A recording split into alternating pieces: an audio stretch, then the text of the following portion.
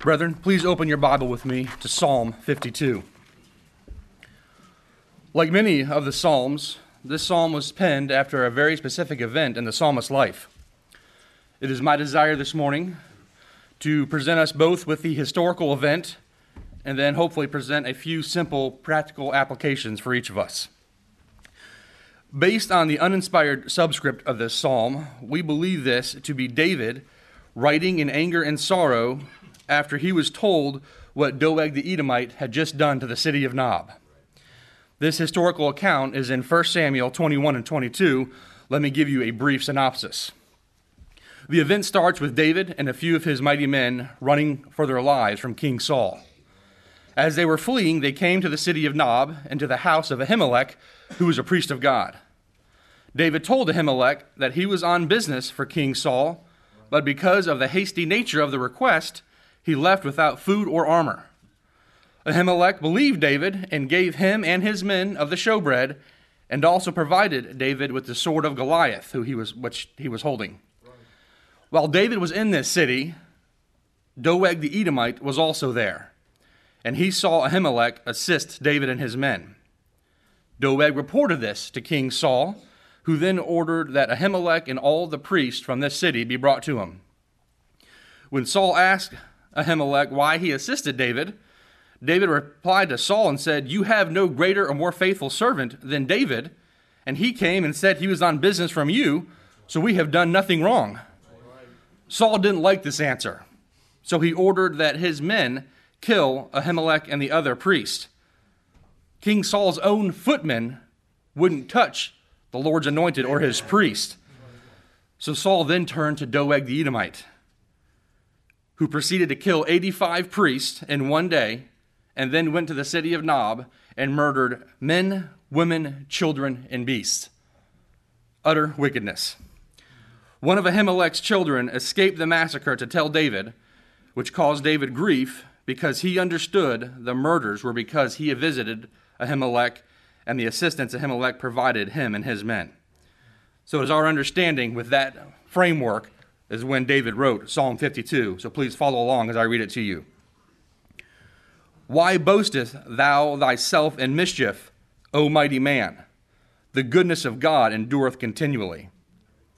Thy tongue deviseth mischiefs, like a sharp razor working deceitfully.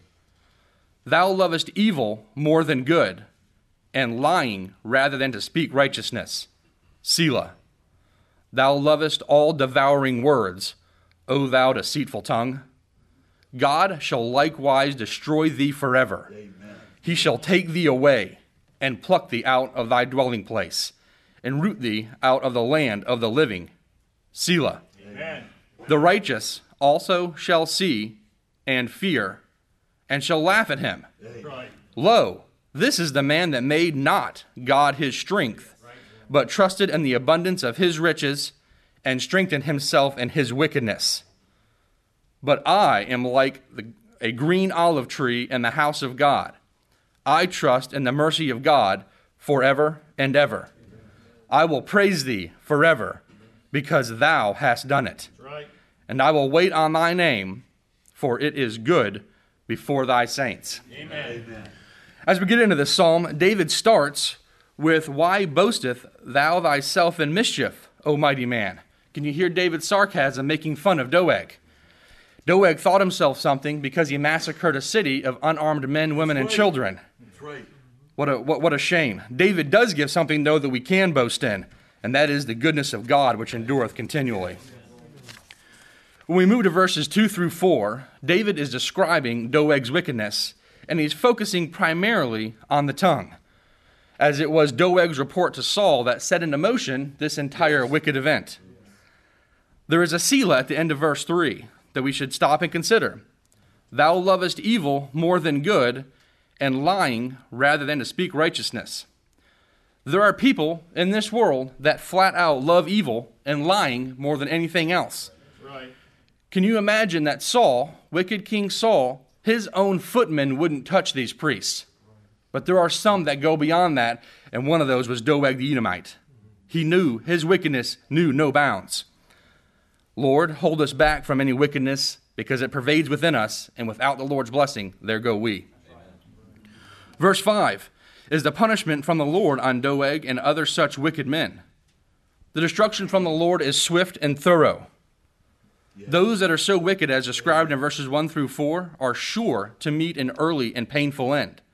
We don't know exactly when Doeg's life ended, but we can take confidence in this verse that it was most likely not a calm, peaceful end. The Lord took him out. There's a second Selah at the end of verse 5. We should stop and consider the Lord's vengeance on wicked men. Right. It is needful for us to remember and consider the Lord's hatred of the wicked and their soon and sure destruction. The wicked are in no place of neutrality before the Lord. The Lord is angry with the wicked every day. We need to stop and consider, and we should be angry with the wicked every day. Verses 6 and 7 are how the righteous should respond to the wicked and the Lord's revenge on them. After seeing what the Lord does to the wicked, the first response should be to fear. Right. When the wicked are destroyed, it should cause us to stop and consider, is there anything in those wicked men's lives that is true in our lives? Yes. We should stop and fear. Yes. Amen. After fearing, though, and examining ourselves, we should laugh and rejoice at the result of the wicked. Yes. Any man who does not make God his strength, that foolishly trusts in his own riches and strengthens himself in his own wickedness, deserves whatever damnation God sends him. And we should rejoice when it happens. Right. David was very much looking forward to the time that he could celebrate Doeg the Edomite's demise. As we end this psalm with verses 8 and 9, David shows us the contrast between himself as a righteous person and what has been described about Doeg. David will be firmly planted in God's house because he trusts in the mercy of God. Yes. Forever and ever, even when bad events like the massacre of the city of Nob occurs. David not only trusts in the Lord, but he's also going to praise him because he knows the Lord is in control. When David says in verse 9 that thou hast done it, David could be referring to the fact that he is planted like a green olive tree, or he could be referring to the fact that the Lord allowed Doeg to murder a whole city. It makes no difference because the Lord is in control of all affairs of men.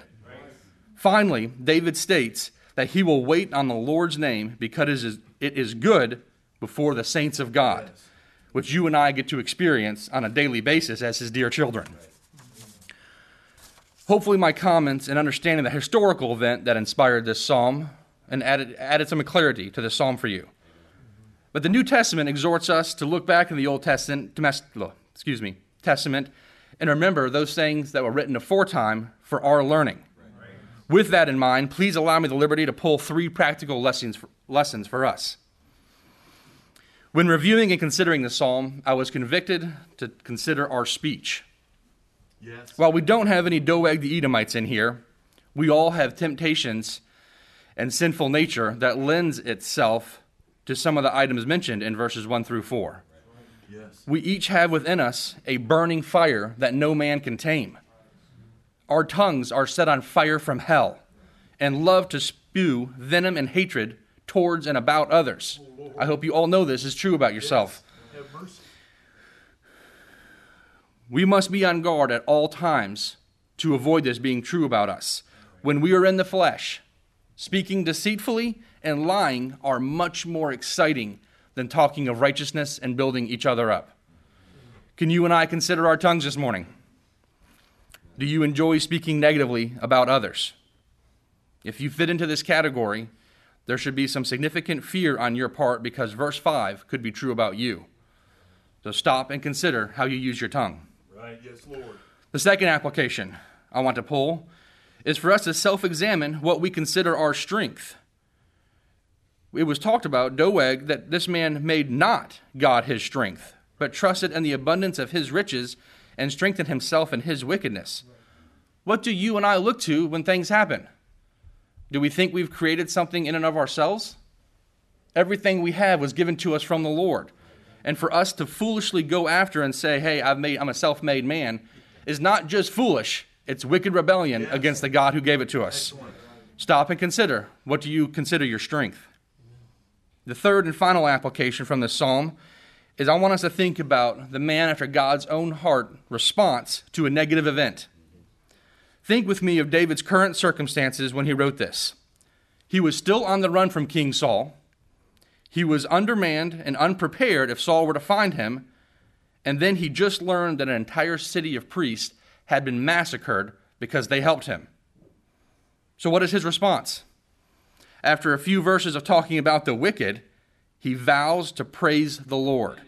He encourages himself to trust in the Lord and in his mercy. He knows the Lord is in control of all things and that he will bless his saints. Will you with me commit right now to have this response no matter what the Lord brings your way? In general, throughout this church, we are all in a good place, and the Lord's very kind to us. But bad times could and most likely will be coming. Can you use right now to strengthen yourself and to prepare yourself for the proper response like David had? Lord, teach us the proper response. I hope this explanation and some simple applications are convicting to you and glorifying to the Lord. Thank you.